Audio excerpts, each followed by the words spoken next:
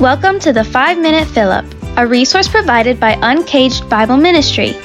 You can learn more about Uncaged by visiting our website at uncagedbibleministry.com. Listen now as God's Word is brought to us by Pastor Tony Tice, or as I like to call him, Dad. I had the privilege of being baptized as a follower of Christ in the fall of my senior year of high school. The baptismal in the church was pretty unique. The tank was in the basement, and when it was time to be baptized, it would rise up to the main level sanctuary. It was essentially a baptism elevator. That was pretty cool. Well, fast forward about 6 or so years, and it's time to get married in the same church. I was marrying the pastor's daughter, and then it hit me. An absolutely incredible idea. Everyone walks down the middle of the aisle when they're getting married. We could be in the baptismal tank as it rises to the sanctuary. Shockingly, my wife wouldn't go along with the plan. Shot down just like my other idea. See, my other idea was, since we were getting married in March, I thought we should have wings and pizza and a big screen so that people could watch March Madness for our reception. I had so many good ideas, and we did none of them. But I digress. Baptism was one of the highlights of my life as a brand new Christian. Proclaiming to my family and my church family that I was a follower of Jesus and wanted to show my obedience by being baptized. Peter touches on baptism in 1 Peter 3, verse 21. He says this, "Baptism, which corresponds to this, now saves you, not as a removal of dirt from the body, but as an appeal to God for a good conscience through the resurrection of Jesus Christ."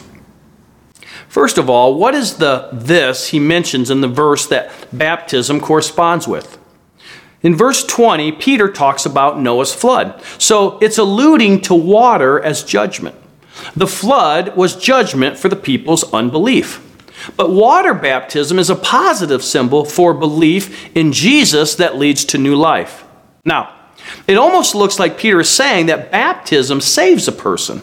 But that's not what he's saying here, because it would contradict what he's already said about the gospel in the first 3 chapters. Baptism was so closely linked to conversion in the New Testament because typically believers were baptized as soon as they committed their lives to Christ. And in those days, you felt pretty sure it was genuine salvation because the early believers were risking their lives to become followers of Christ. There's nothing necessarily wrong with the way a lot of churches do baptism today. Take a class, meet with a pastor. But I do think sometimes we wait too long and may even require people to go through too many hoops first.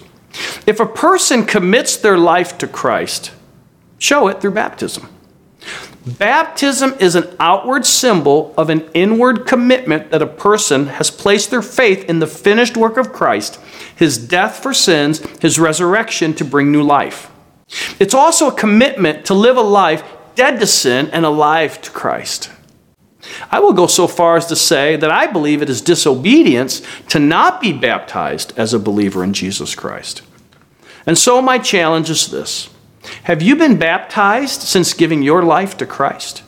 And if you have been baptized, are you living what you proclaimed on your baptism day? Are you living your life dead to sin and alive to Christ?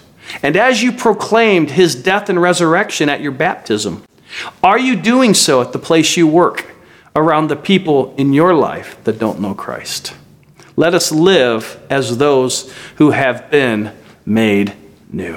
Let's pray. Father God, thank you for your word, and thank you for the truths in it.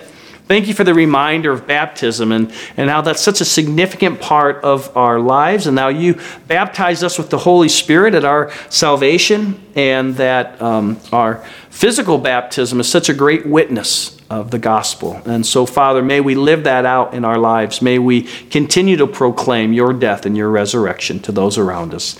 And may we live our lives like on that day, for those that being baptized, that, like myself, that we would live our lives as truly dead to sin and alive to you, as we proclaimed on that day. Help us do that in the power of the Holy Spirit. In Jesus' name, amen. We hope you were encouraged by God's Word today.